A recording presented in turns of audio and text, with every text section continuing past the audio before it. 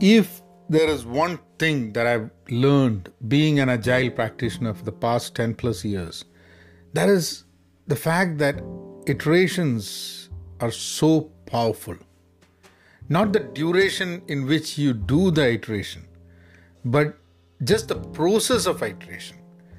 And yes, retrospecting it at the end of it. Welcome to Pen Positive Outclass. This is Vinod Narayan. Thanks for tuning in.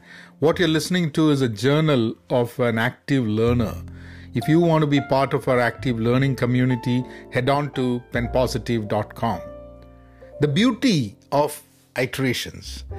For me, I guess over time, it has become a habit that I don't strive for things to be the best the first time. They never will be. Get it done. Even if it is dirty, get it done. That has been the motto. And then from there, you keep iterating. Some iterations can be worse than the earlier ones. And it's not necessary that it always have a progression that makes it better. Sometimes it will turn out to be worse. And that's okay. You sometimes have to take paths that lead you far away from destination. You get lost. That is all part of the game. But you keep on iterating. I do this with my writing, with my podcast, with my videos. Well, I do agree that I could give more attention to the audience data and tweak what is being created and everything. And I don't do it in a very structured manner, and that has its own problems. But net, if you look at the end of the day, I've enjoyed the process of iterating what I create. It feels very natural because you're never stopping. It's a moving vehicle of thoughts and ideas implemented in its own imperfect ways. The beauty of this process is that you don't waste time and you're always in the middle of action. One can only get better at doing something by doing it over and over and over again. There's no other way you get better with something. Most of my work is like a daily grind. Even for those that are not. For example, the podcast, this is a daily thing. I have another podcast which is a daily one. But videos, I don't do it daily. But I do 30-day challenges to just get things out of my system.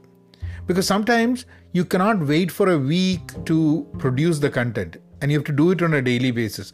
Especially if you're trying to find what you want to do. You keep doing on a daily basis, and then at the end of 30 days, you would potentially find it. Currently, as I mentioned, I do 2 podcasts daily, one in Malayalam and one in English. And I don't record it for the whole week and then schedule it. I do it on a daily basis. The idea of iteration is doing it daily and learning from every day's podcast.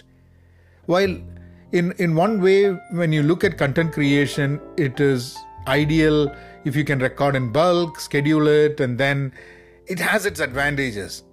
But for me, it's not iteration. You're not doing it one after the other every day. Because if you do a podcast on Monday, Tuesday, Wednesday, Thursday, and Friday, recording it on the same day, the one on Friday would have the learnings of what you did earlier. Whether you consciously look at the learnings or not, it'll have that. And with videos, I've tried doing this daily, but then it did not work. There was a time when I used to have continuously doing videos every day for like 2 weeks or something. And I also have this planned 30-day challenges that I do. An iterative process gives me also that extra push every day. It gives me that freedom to make mistakes. The need to not have it perfect on the first go. Because you can correct it. It's okay if this is not the perfect one. Tomorrow you can learn something from it and you can do a better podcast. Try. I really highly recommend you all to do that iteration and do that on a daily activity, as a daily effort. That would be my recommendation. But that's your take. You want to do it weekly, that's fine.